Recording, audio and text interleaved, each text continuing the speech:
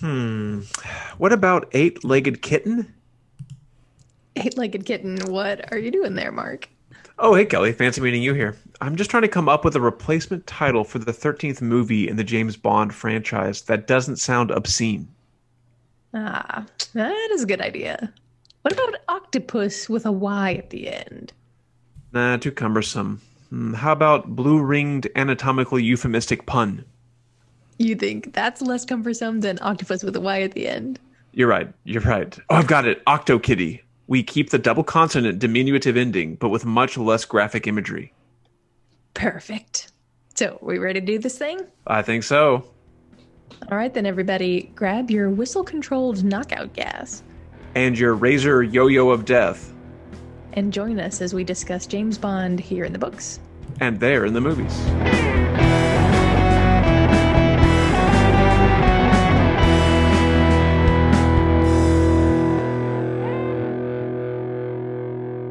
Octo.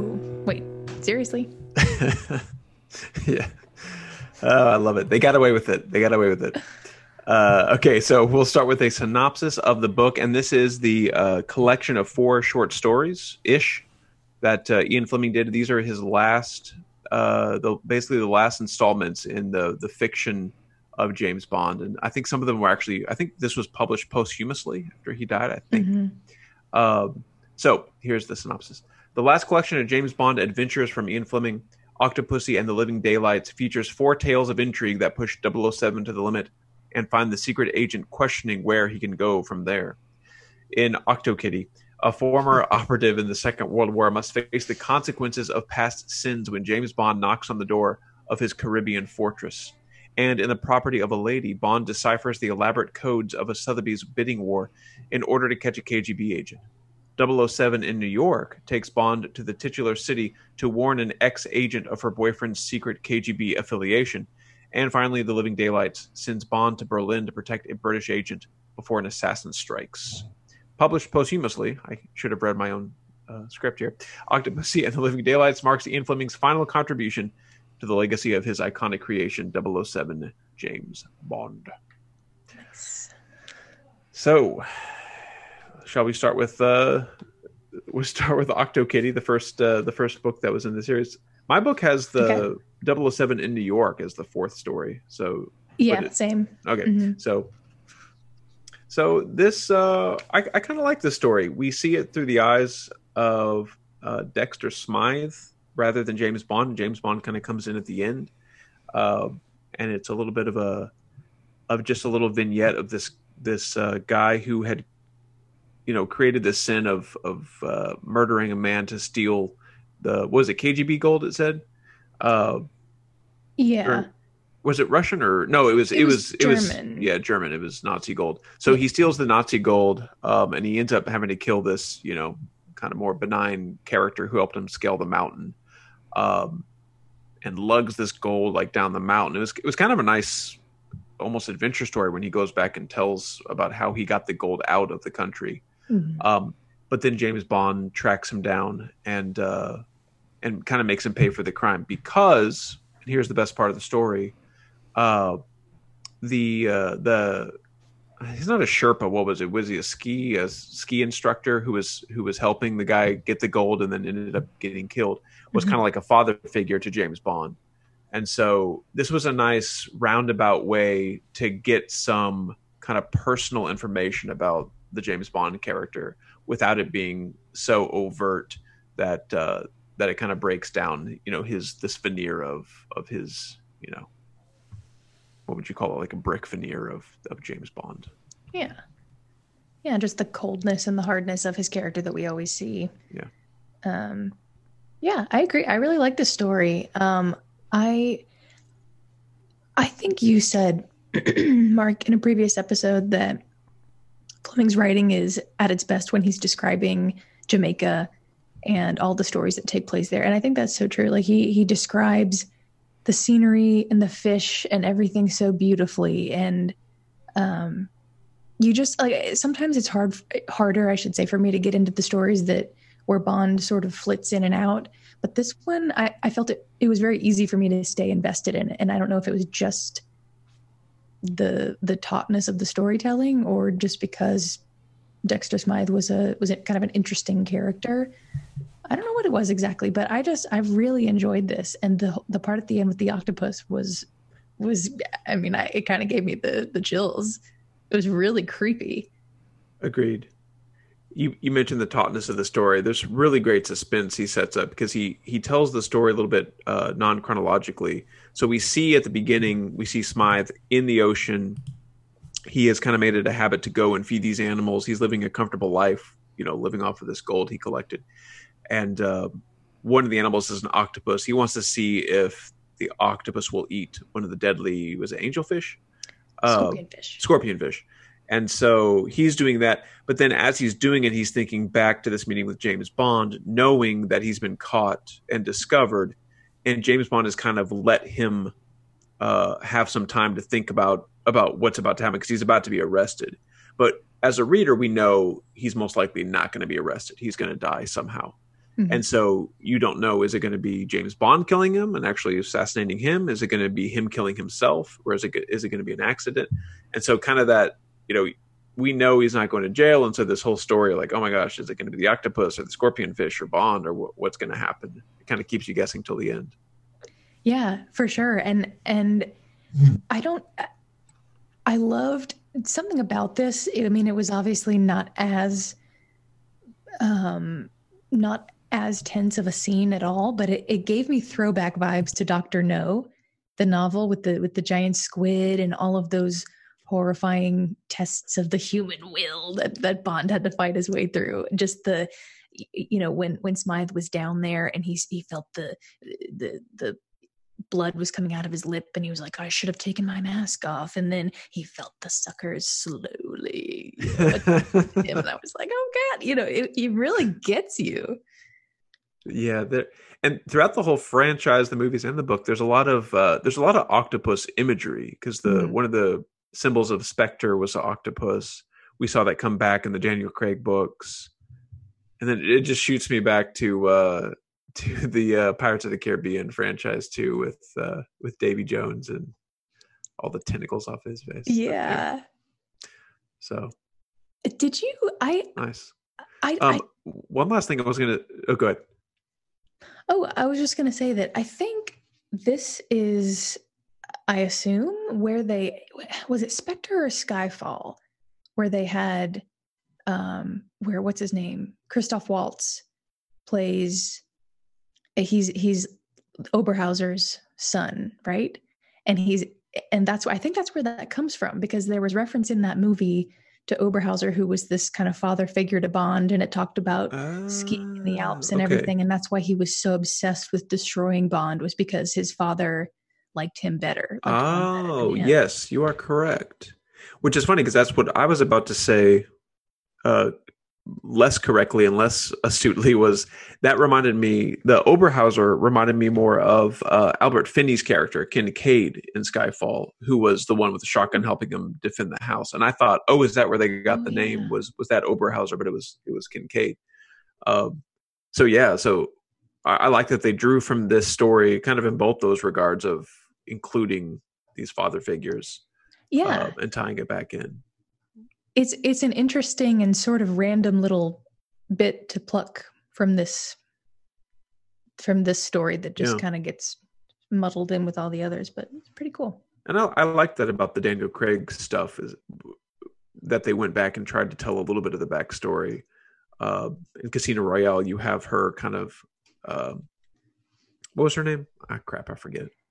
Vesper, yeah. You have her kind of guessing that he was, guessing his history and all of the elements there, and find out she was correct. So cool. We've got a comment here on our live feed. Sarah wants to know, do we take suggestions on books to review?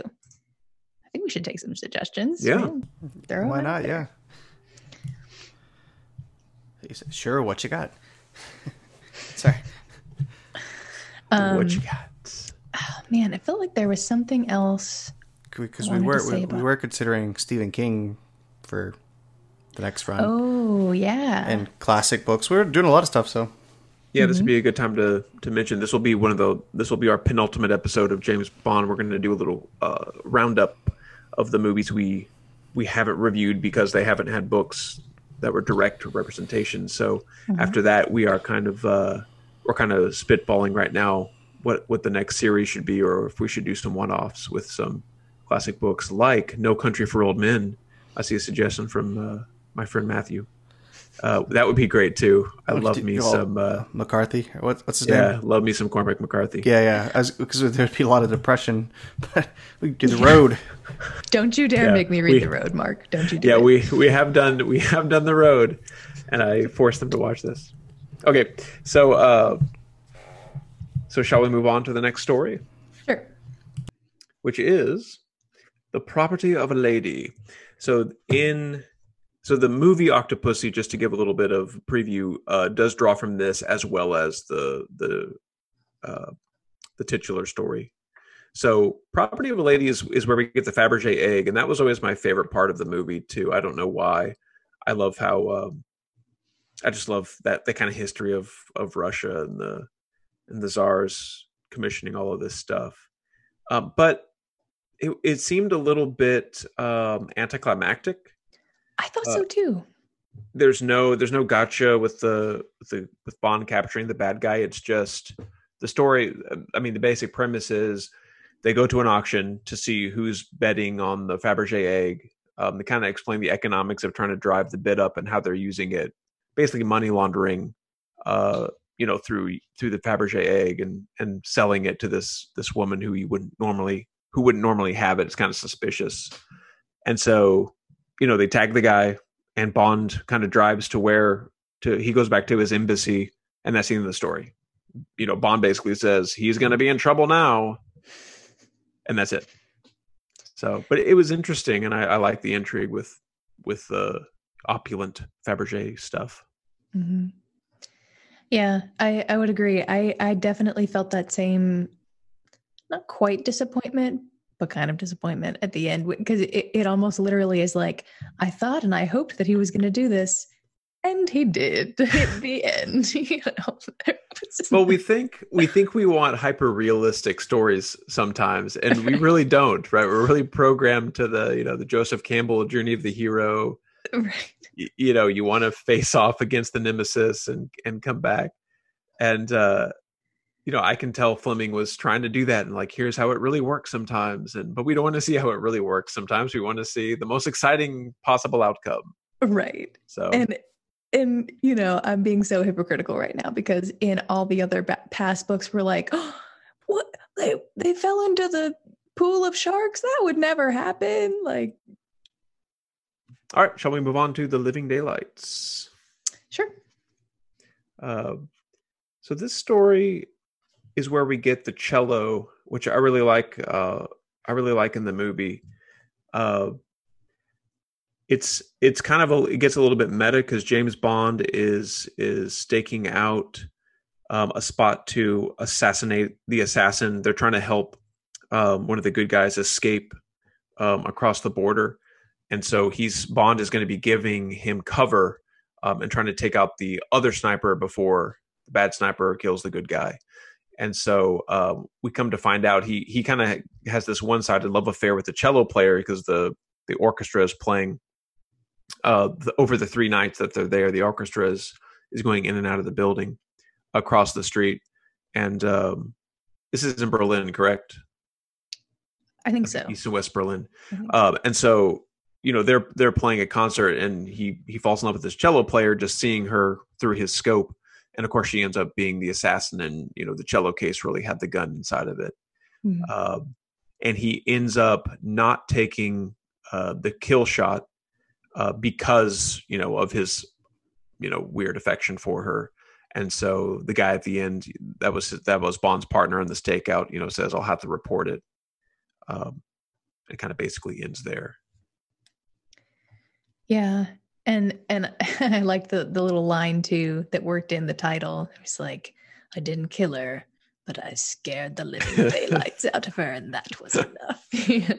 That's one of the best Family Guy jokes, is when the movies do that, because They do it in the Timothy Dalton movie, which we're about to review. But at one point, he's like, it was a little bit ham-handed when in the movie. Yeah, it didn't feel quite as ham-handed in the story, I guess, because there wasn't somebody actually saying it. And you kind of expect it in literature and like chapter titles. You expect to see them and it's okay, but for some reason in movies, it's just over the top. But yeah. I say it was meta because James Bond is reading a thriller novel as he's like biding the hours, because it's only going to happen at nighttime. They don't know which of the 3 nights it's going to happen. Of course, it's the third.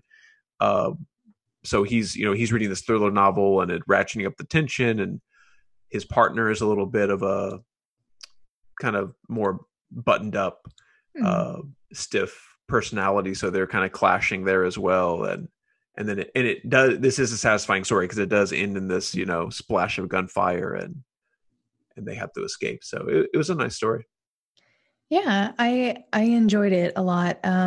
It's another one of those that explores James Bond's distaste for killing in cold blood. He refers to it. You'd think somebody like him would just think that, okay, this is part of the job, but he refers to it when he's talking to Captain Cinder as a murder. And, at one point, as the tension is ratcheting up, the captain is visibly nervous and he's like, oh, what kind of, they finally see the gun of the enemy sniper emerging from the window. And Captain Cinder is like, what kind of gun is it? And Bond is like, shut up. You're not the one who has to commit a murder here. It's me. I should be nervous, not you. And you can see him really getting nervous. And then with his whole fantasy romance that he dreams up with this cellist, it's sort of interesting and rare. It's not unheard of. I mean, you get glimpses of it throughout the books, way more so than you do in the movies, about him feeling pangs of genuine affection for women. And he's kind of a secret romantic at times. So I kind of liked that about the story. And that he didn't actually meet her. Right. I thought they were going to just find their way to each other somehow, particularly on his, because the missions were going on at nighttime, and during the day he sort of walked around the city and bought some books and all that kind of stuff. So I thought they were going to at some point meet somehow, and in a Bondy fashion, he was going to sweep her off her feet and she was going to fall in love, but she never met him. Right. And I kind of like that. Yeah. Like he could have easily developed this into the full length novel, but I kind of like leaving it this way. And it highlights more the tragic nature of his character. We like to fantasize about him, being him and doing all of these things, having all these adventures. But it really is lonely. It leads to, you having to fantasize about this girl that you're just seeing through the scope of a gun because, your job is so tense and so lonely and so solitary. And you don't always end up, with these beautiful women. And even when you do, it's usually more of an empty relationship or short-lived. Mm-hmm. Sometimes literally short-lived because the women around him die so frequently. Yeah. All right. One more thing I wanted to bring up. I meant to bring it up at the beginning and I forgot. I listened to the audio copy of this and it was read by Tom Hiddleston and it was fantastic. I don't honestly know him from all that much. I mean, I know he plays Loki in the Thor movies and like a handful of a smattering of other things. I think he played Hank Williams in a biopic, but I know he was somebody that people were clamoring to be the new Bond when they were trying to pick the next one. I don't know where that stands. Is it going to be a woman? Or was that just something that they're tossing around? Charles would know more. I know there's been talk about Idris Elba too, which I would be super on board with. Mm-hmm. Yeah, I'd like him to be it. I haven't heard the woman thing. That'd be interesting. Yeah, I've heard that. So I guess it's not. I guess Jane it wasn't. Bond. Yeah, Joanna Bond. But it was awesome. If anybody out there listening to this is inspired to check out the book, if you like audiobooks, I was enthralled by the whole performance. He did it so well. So nice. Strongly recommend. I hadn't heard about that rumor of him being wanted for it. Maybe he's auditioning. Maybe. Choice. Cool. All right, and last but not least, the super short story, 007 in New York. This is like only, 4 or 5 pages long? Maybe 6. It's like 6 or 14 7. minutes of audio. Yeah. This was kind of a weird story because it's really not even a story, I don't think. Yeah. It's really just him spending some time in New York as he's getting ready for a rendezvous with a female agent? Yeah. Or is she just a contact? She was a former British, like a staffer or something like that. And she was involved with a KGB person who was undercover and she didn't know that he was associated with the KGB. And so they're trying to warn her. So he's trying to warn her. They're supposed to meet at the reptile house at the Central Park Zoo. And so there's even a recipe for scrambled eggs in here for some reason from Felix Leiter. Yeah. Which, if you read the recipe, it sounds kind of gross to me. It's just basically a bunch of butter and scrambled eggs, and you keep them slightly softer than you would normally eat them, and then pour a bunch of butter over them. But anyway, right. And then it ends up that there's a bunch of awkward phone calls because there's no reptile house at the Central Park Zoo, so he's not able to meet up with her and have a rendezvous overnight. It's just going to be a quick meeting, and with tears and threats of suicide from the English girl, and it was all New York's fault. One can hardly credit the deficiency, but there is no reptile house at the Central Park Zoo. So it was just weird. It was like not even a James Bond story. It was more of like a almost humorous, more like a Roald Dahl story or something like that, with this weird twist at the end.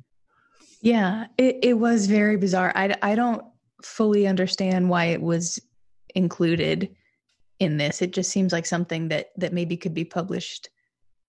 I mean, I guess I don't know how else I expect them to do it, but it wasn't. Yeah, they had to fill this out. If you're looking on the video, if you're watching our video, not just audio, it's a pretty thin book. So I think they just needed something to put in there. Maybe it was such an unexpected burn of New York, and I felt like that was the point of it, was to kind of highlight James Bond's love of Queen and country and sort of being snobby about America and New York and how they don't. I think you may also be able to read into it a little bit of reactionary type thing where he's kind of seeing how the world is going now, because New York, America kind of took the reins in terms of culture in the world, and this is kind of where things are going, and he's more, like you said, a romantic and more traditional, and so it could be you could read some fittingness into because this is the last thing Fleming ever published about James Bond, so kind of a strange last piece, but also you could read nostalgia into it as well. True. It made me chuckle, all the parts where he was like, oh, nobody knows how to eat or buy food in America, and they're too hygienic, and they're afraid to buy fresh things at the market because they think that they might go bad, but that's what's wrong with the world today. And then he started talking about how after he cozied up to his New York lady friend, and she would only kiss him for a certain amount of time, and then she had to disappear to the bathroom for half an hour to do who knows what. And it was it made me laugh, but also I was kind of raising my eyebrows while I was listening to it. Like, what is this? And also in a post COVID-19 world, it's like, heck yeah, we're hygienic and we want our markets to be clean. Yeah. No 3-day-old fish heads for you, James Bond. Yeah. Cool. Okay, well, if that's all we have to say about the short stories, we will take a quick break from our sponsor, and we'll be back to talk about James Bond in the movies. This episode brought to you by Fleming brand assorted venoms, poison, and toxins. Why use a gun for your assassinations when nature's already done half the work for you? For the low price of 2 Fabergé eggs, you can select from any of the Fleming brand assorted venoms, poisons, and toxins we offer. Black Widow venom, blue-ringed octopus poison, cat scratch fever, elephantitis juice, king cobra extract, honey badger blood. That's right, Fleming brand assorted venoms, poisons, and toxins are the cure for what ails you. Fleming brand products for you. And now back to the program.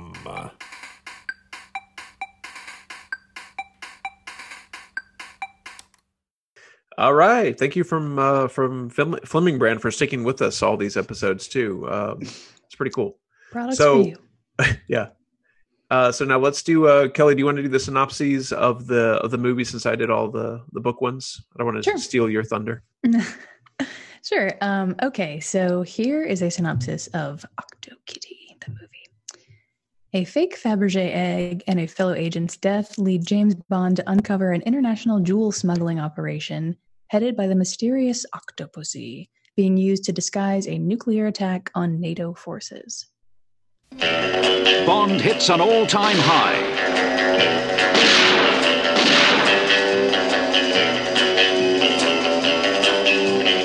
Roger Moore is Ian Fleming's James Bond 007 in Octopussy.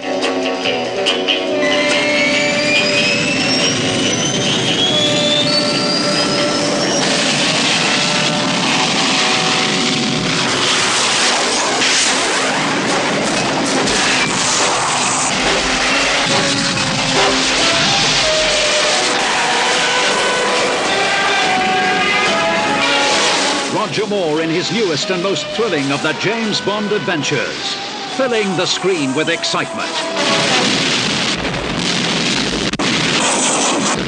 In the tradition of the great James Bond films, Octopussy has everything: elegant palaces and beautiful women. Good morning. Good morning, sir. Name's Bond. I believe you have a reservation for me. We've been expecting you, sir. I'm Octopussy, and you are James Bond, 007 licensed to kill. Am I to be your target for tonight?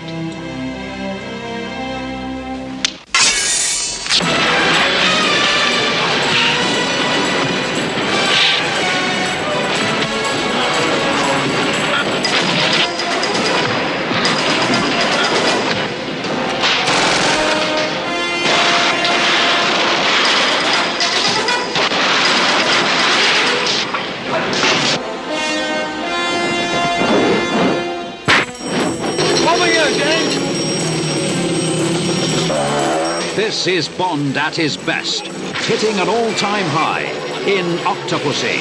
Step on it. The Bond that tops them all.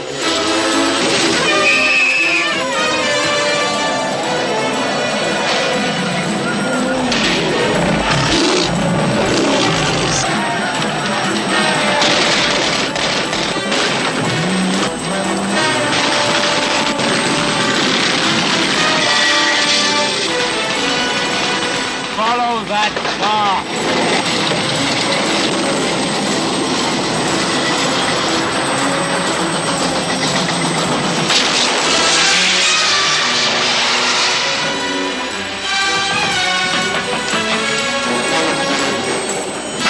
Octopussy racing across the screen with thrills and excitement.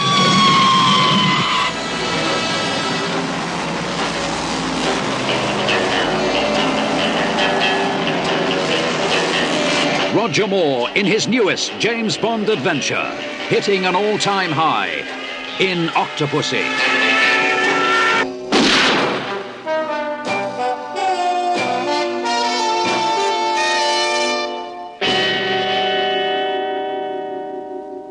So back to Kelly's favorite James Bond, Roger Moore, Yes. in a great movie. This is probably my second favorite Roger Moore film. I still love Man with the Golden Gun. But this is a pretty fun one for me. And Mark. Kelly's shaking her head. No. I mean, well, what are our options, right? Live and Let Die, Live and let die. A View to a Kill. Live and Let you Die know, is one of the best Roger Moore ones. Are you kidding me? I don't know.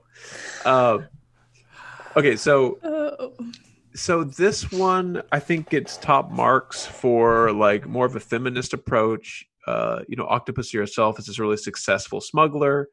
She's a strong character. She's kind of raised all of these women, both circus performers and also super bad I don't know, like when they storm the thing at the end, it's like, oh, they're also like Navy SEALs too. But and so just in terms of what it borrows from the books, I like how they drew in the storyline. So instead of Major Smythe, it's Major Smythe's daughter is Octopussy, and she is we don't like, so her father, James Bond allowed her father to commit suicide. And I think she was actually thankful for that, right? So Bond says, "Are you going to kill me because of it?" She says, "No, you gave him a way out, and he didn't have to rot in a jail, or he didn't have to be court-martialed or even killed." So that's where that comes in, which I thought was pretty cool. And then, of course, the Fabergé egg is where the money came from the property of a lady. We've kind of talked before about how some of the plot points and twists get a little confusing in these movies, and I had a little bit of trouble keeping up with the money and who's, with Kamal Khan was the other bad guy, and Orlov. I'm like, okay, who are the alliances? Who's really on Bond's side? But it all sorted out in the end. It made sense. Yeah, I agree. And you probably already know every single thing I'm about to say about this movie. But I mean, this is no secret. Yeah, Mark's teasing me. Roger Moore is my least favorite Bond. And it's not that I hate him. I just think I don't know. I don't know why. I mean, I'm usually not above a cheese factor on something, but his little one-liners, they just get me. I mean, I do laugh a lot while watching his Bond movies, where there's something to be said for that. I feel like there are so many more LOL moments. So when Bond is driving in that little open air, oh my gosh, I don't even know what the word would be, but that little streetcar thing. And he's like, "Don't worry, it's a company car." And they do a really ride through the streets of this bazaar. Well, and then, so here's how uncultured I am. I didn't know who VJ was. Super famous tennis player. And I just learned this like 2 days ago as I was looking up IMDb trivia on the movie. I always thought his name was BJ and that it was like another euphemistic nickname for these characters. And so I was completely off base with that. But at the time, I didn't know it when I was watching that scene when they're driving through the streets. I'm like, why is he using a tennis racket? This is so dumb. And then later I realized, he's a famous tennis player. Okay, I got it. But even so, it was pretty cheesy. It was, and they were like tennis sound effects as he was doing it over their heads and stuff. Yes, and oh my gosh! Speaking of VJ, when they were playing backgammon or baccarat or whatever they were playing in the casino, and he took Bond. There's this moment where Bond realizes that Khan is using loaded dice to win, and so he kind of tricks him into giving him the dice somehow. And so Bond wins, and BJ picks up the loaded dice, and he's just holds them in his hand like this and just squeezes them until they turn to dust and crumple down onto the table. And it's just this hilariously dramatic moment. Yeah. It made me crack up. I remembered that moment being... So the reason I like Roger Moore is because, I came to these movies when I was like 13 years old. And so these were like I was like the target audience for the Roger Moore movies at the time that I watched them with all this silliness. But looking back, I remember that scene being super dramatic, and looking back, it was really like seeing it again. It was really kind of stupid. They just zoom in on his eyes, and it's like nobody's. I don't know. That's not what happens to dice when you crush them. But anyway. And why was he the one that was so upset? Like Khan was just like, he stormed out of there, but VJ was like, no. Well, that wasn't. I think you're getting confused with the two characters. VJ was James Bond's right hand man. Oh, I'm thinking about the evil henchman, but yeah. Oh, okay, sorry. But that was pretty dramatic. Yeah, it's just funny. So what I liked about VJ is because they, spoilers coming up, they kill him off, and he was kind of a really endearing character in this movie, and it's one of the few times, well, that's not true at all, but it's one of the few times I've felt for one of Bond's the ladies around him die all the time, which we've mentioned, but also his partners as he's making alliances. Felix Leiter gets run through the ringer, and a lot of his contacts end up dying as a result. This is one of the few times I really felt bad. Because he was so nice, kind of so innocent and funny and nice comedic relief. And then when he dies, that it kind of sets a little more serious tone, even for a Roger Moore movie. Yeah, that's true. That I will say that's true. Even if he was killed by a giant yo-yo of death, giant razor yo-yo of death, which is also way over the top and not a weapon anybody has ever used in any.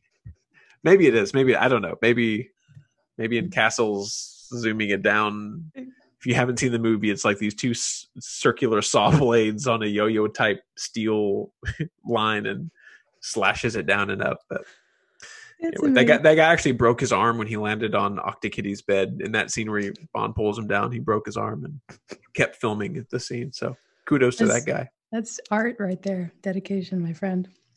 So what did you think? Okay, so did you notice that Maud Adams, who plays Octokitty, was also one of the Scaramanga's girlfriends? No, I didn't know so that. she plays two different characters in two different Roger Moore Bond movies, which I found really interesting. That is interesting. I did not put that together. Wow. Yeah. Maybe if we didn't go 13 months in between episodes, I would have remembered that. I mean, I've never done that.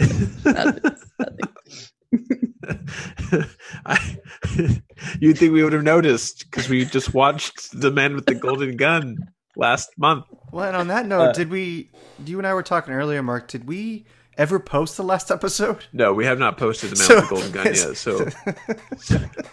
So they'll actually, really we just did it. But that makes it an even longer gap between that one and the previous one. Yeah. Yeah, show does. Okay. So the only other thing I'd written down here was, yes, there is a nuke, right? But then also, I liked the plane scene where Roger Moore is legit, like, just hanging on to the biplane as it's zooming through. That's not a biplane. It's I think it's a jet. That's a jet. I can't remember. But he's, like, holding on, and they filmed. You can tell they filmed it. You can tell he was wearing a parachute. The stuntman was wearing a parachute, obviously, but it still was pretty cool and kind of tense. He's trying to get in the plane. Yeah, I mean, despite the cheese factor, I mean, Roger Moore, I feel like he's got some good action scenes in his movies. I wish that some of the action, and this is not specific to Roger Moore, it's like a flaw, I guess you could say, in my opinion, of just about all these older Bond movies. Is that I feel like they could be at least 30 or 40 minutes shorter. And we've talked about that before, but I definitely, and it's only because of my prejudice towards Roger Moore, but his movies always drag out a little extra for me. And so somewhere around 2/3 of the way in, there's always a drawn out chase sequence or the best boat chase ever filmed. The best Sheriff Julius Pepper.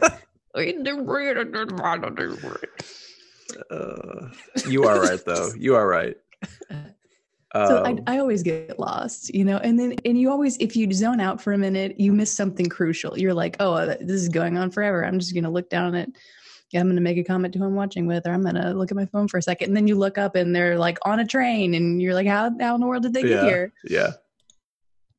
It's probably one of the reasons it's easy to lose the thread sometimes because you tune out through those sequences. Yeah.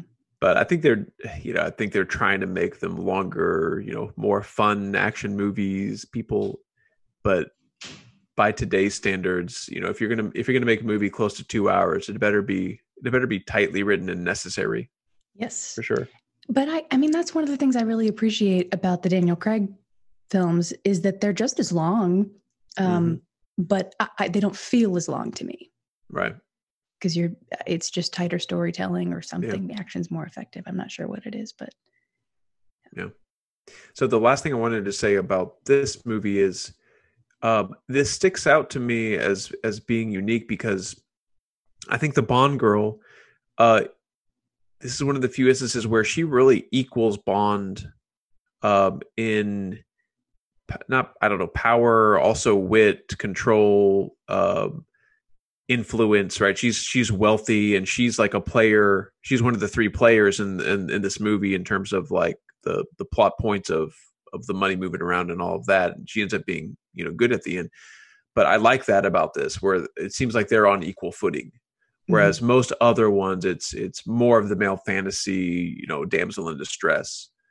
Not always, but she definitely, I think, is the most powerful. Yeah, I totally agree. She's a very cool character. which makes for a nice, like, unique Bond movie compared to all the others. Yeah, for sure. All right. We didn't even talk about what is her name? Oh my goodness, Magda. Is it Magda? The one who is the associate of Khan, whom he meets in the casino, and then they have dinner together, and then escapades. She reminded me of The Spy Who Loved Me actress, actually. Because a lot of those scenes shot me back, and I forgot that we weren't about to go to the pyramids.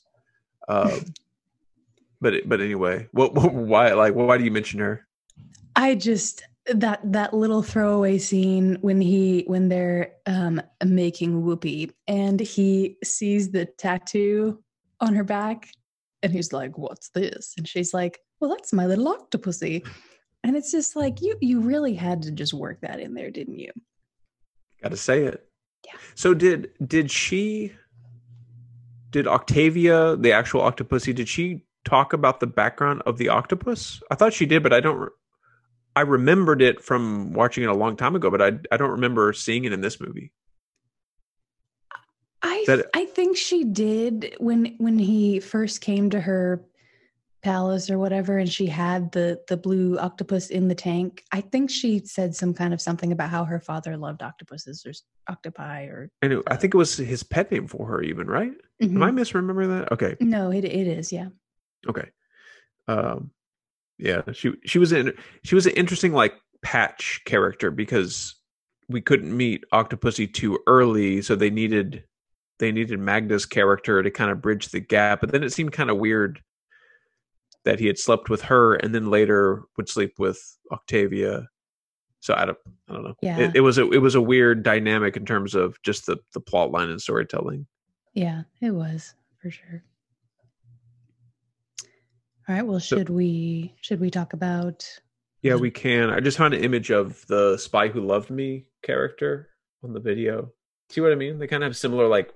Mm-hmm. Okay. And honestly, she kind of looks like the woman from The Living Daylights as well, to me. Yeah, I can see that. They're like all forming a hybrid in my mind. Mm-hmm. Cool. So on that note, good transition into The Living Daylights. Thank you. James Bond is sent to investigate a KGB policy to kill all enemy spies and uncovers an arms deal that potentially has major global ramifications. The name that means excitement is back. Bond. James Bond. That girl must be very talented. Shoot up. Believe me, my interest in her is purely professional. What is this? I've had a few optional extras installed. Wherever he goes, adventure follows. Two of our men are dead. Koskov's named you. Then I must die. Eliminate him. Kill him!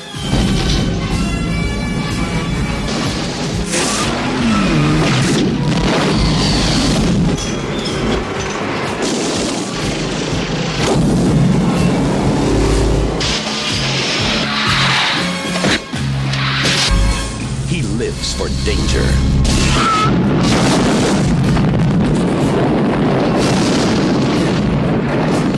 He lives for the moment. He lives on the edge. Whoever she was, I must have scared the living daylights out of her. James Bond, 007, The Living Daylights.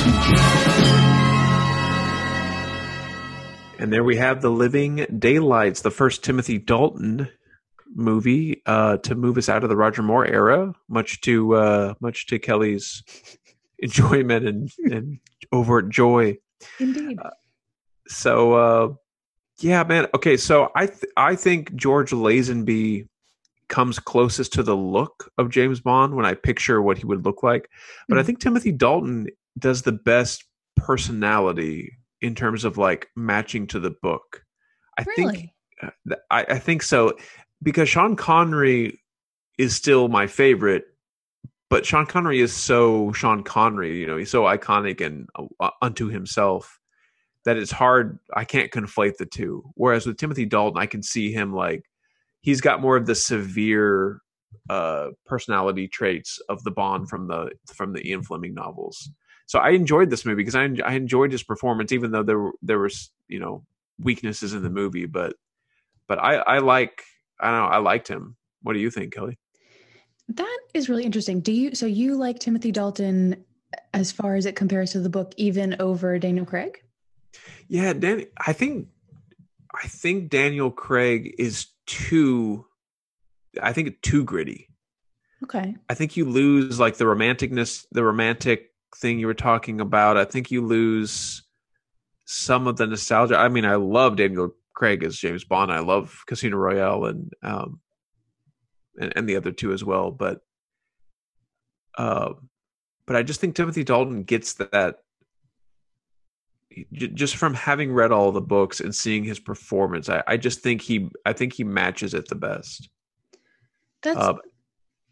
I would have liked to have seen him in like earlier films or later films or something like that. I feel because these films are so 1980s that filter kind of kicks me out of it, out of the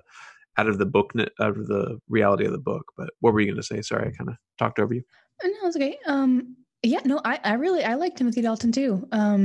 It hadn't occurred to me that but I mean, I agree. Now that you're saying that, I agree with what you're saying about like the romantic aspect. And I mean, Daniel Craig just utterly nails the coldness of him. But I mean, you're right. Outside of the first one, when we see him feeling romantic and lovelorn over Vesper, you do lose that in the rest of the film. So yeah, I mean, and while Timothy Dalton does have that hardness to him, he has, I mean, there's like a softy romantic, but there's also kind of a cheekiness about him that I find really entertaining because it's not cheesy, but it's just a little bit dimply and like a wink and a smile kind of thing.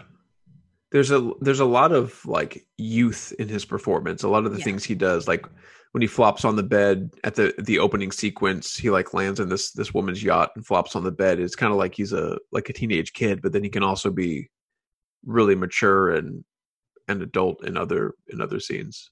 He's got that sly smile as well. Yeah, I mean, and I think he's very handsome. I mean, I think you're right. He does fit the look. And feeling all of those things, I wonder why they didn't have him do more, because he only did 2. I mean, outside of George Lazenby, he was the one who did the fewest. So I wonder if he just wasn't excited about the role, or if they didn't like him for whatever reason. I don't know. Charles, do you have any insider knowledge about that? I know you're more of the... I'm saying again, I was watching the thing. I think we dropped some frames there. What was the question? Why did Timothy Dalton only do 2 movies? Was there a reason they moved away from him? I'm not 100% sure. I mean, I know I believe it was the longest gap between his movie and Pierce Brosnan's, and in GoldenEye, which is in 95 from like 89. So it was a 6-year gap. And I think he wanted to do another one. I think he did. But I don't think his approach, I don't think people really appreciated it at the time. That's unfortunate. And, I also think he was one of the ones that wanted to play it whenever Sean Connery was leaving. I think he wanted to do it, if I remember right, even he would have been the next one up, in place of Roger Moore. So... that would have been interesting, I think, because you were mentioning his movies are so 80s. If he'd have done Live and Let Die instead of Roger Moore, what would that have been like? Or if he'd have done it on Her Majesty's Secret Service instead of Lisenby, what would that have been like? I don't know. I kind of do feel like Timothy Dalton was ahead of his time, and that's unfair for him. So, but yeah, I think there was. I don't know. I don't think this one or License to Kill did as well with him, so I think that was part of the issue. Yeah, because it seemed like they were gearing it toward a different audience. The Living Daylights was a much more, I think I already said mature, but it was like a much more mature film. There wasn't all this cheeky stuff that Dick Kelly hates from Roger Moore, which I enjoyed in this movie because it was kind of refreshing when they did do little humorous parts, like, oh, that's really funny because it's comedic relief, right? It's it's giving us relief, and instead of Roger Moore, there's no need for relief because you never feel he's actually. Well, and the next one, License to Kill, I think was the first PG-13 Bond, as opposed to PG. Yeah, they were all PG up to that point, even Octopussy. But they got pretty intense. Like they're very 80s, but they're also very intense. Like the next one gets pretty violent. So, yeah. One thing that did sort of make me chuckle, when Bond is on the plane and they find the organ transplant container that's full of the diamonds. Yeah, the diamonds and the animal heart. Did you notice that on the side, instead of saying something like fragile or handle with care, yes, it says handle like eggs? Yes. What? I did notice that. Is that a Russian thing? I don't know. Handle like eggs. Like Fabergé eggs.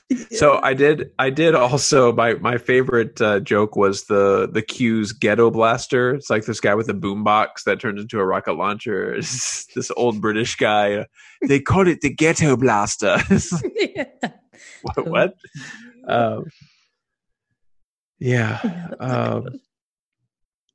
I was the only other thing I had to mention was that Timothy Dalton really got his start with the movie Sextet with Mae West. Oh man! So it comes full circle. That little gem. Yeah. I didn't really. I don't know what to think about his leading lady in this movie. They departed from the way they wrote it in the book, of course, because they had to, because it was a movie and it was much longer, and they needed to throw some romance in there. But obviously, instead of her being this professional KGB sniper who is on equal footing with Bond, they play it like she's not really trained at all, and that was how he knew that she was not a sniper, was because she was waving the gun all over the place and she didn't know right from left and whatnot. And so he lets her live because it's obvious that she's not. This is like not her. She was doing it because she was involved with the defector. And so, yeah, I don't know. She just wasn't. I mean, she wasn't one of the worst Bond girls, but she was kind of not inspiring at the same time. What did you think about her? I'd agree with that portrayal. I thought it was a creative way to take the content from the short story and adapt it. Yeah. So I liked from the writing end of it, but in terms of the acting, I agree. She's kind of just vanilla, kind of. I mean, there were no scenes that really allowed her to kind of pop off the screen or make a stake for herself inside of this movie. Yeah. But one of the weaknesses or one of the problems I had with it was kind of the director didn't make the plot like the turning events very clear.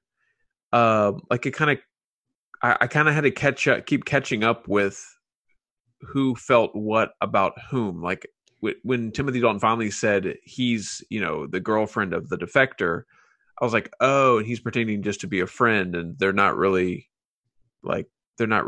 falling in love yet because she's remaining faithful to what's his name? Not Koskov. Was it Koskov? Koskov, yeah. Yeah. And so then I was like, oh, okay. And then we learned that Koskov was really a double agent, and then he was really, a bad guy. Like, oh, okay. Yeah. But then she was still kind of loyal to him and didn't believe it. But it was never quite clear what any of the relationships were to me. Maybe I'm just daft, but I don't think so. It was. I think it was because they were being almost too subtle with this movie. Yeah. No, I agree. I thought that same exact thing. Yeah, and I did not zone out of this one. I did not look away and then realize they were on a train 5 minutes later. I was honed in, and I still it was hard to keep track of it.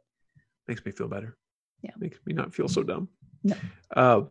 You talked about the movies being too long at times. This one didn't have it had a nice climactic scene, but then it took too long, I think, for the denouement, because they were we finally find out he's getting all this money and he's going to invest it basically in opium where he can turn a quick profit. So he's basically trying to make extra interest off of this already like illegal money laundering scheme. And so they end up in this plane trying to fly the opium out of the Middle East. And that's the major like fight scene where Bond had planted a bomb and the plane's about to explode, and he's fighting the henchmen trying to get to the bomb so it doesn't explode because they were able to get the plane. And that was all cool and great. And it was a nice tense scene. But then you had like another couple scenes, and there was another like cleanup of Koskov, and then you had, then you finally had the performance at the end. So I feel like this could have been tidied up much quicker. Mm-hmm. Yeah, I would agree. Also, points for the excellent and appropriate use of denouement. Oh, thank you. You literary person. As an English teacher, yes, you've got to know it. Mm-hmm. Cool. So no nuke in this one, right? It was just it was C4 bomb. Nope. Yep. So, and that was going to be my first comment too. Was it's hard. It's hard to follow a nuke storyline, right? Because in this one, it's an arms deal that potentially has major global ramifications. It's like, but you could have just thrown in a nuke and it would have made it better, right? So anyway, we need to maybe next time when we do our wrap up episode, we need to count out how many times a nuke was involved. I don't think we ever did that. So I think our homework should be, I want to kind of follow the thread with what's his name, the bad guy in the books and movies, Blofeld, and kind of see where was he, like how did they handle that now that we've read all the books, because in the movies we kept coming at it different timelines. So I want to see that, and then we need to track the nukes and then do the extra movies. So that'll be fun. Cool. Maybe we can talk next time too, just briefly. Now that we've read them all, which one is our favorite movie? We've probably touched on it as we've gone along, but this has been quite a journey, and it has. Maybe things have changed. I don't know. So how would you rate because we normally do who did it better? Mm-hmm. So with it's kind of harder with the stories, but what do you think with Octokitty? I think Book did it better. Agreed. Even though I do enjoy in the world of Roger Moore movies, I enjoyed this one more, but I agree. And then Living Daylights, I don't know. What do you think? Who did it better, story or movie? I don't know. That is it's hard because I really enjoyed the story, but I also really liked this movie and I liked the way they adapted it. So I'll go with movie on this one. Okay. I'm going to take book then. I think I like the story better. Okay. Cool. Nice. All right. Well, from here, you guys can check us live on Facebook or listen to the replay on iTunes, Spotify, Google Play, and YouTube by searching Here and There. Or head over to the website, itsjustawesome.com, all one word. And whatever your preferred method is, please be sure to subscribe, like, review, all of the stuff. It really does help. And James Bond Here and There will return in the Roundup episode. Thanks, guys. Awesome. Thank you.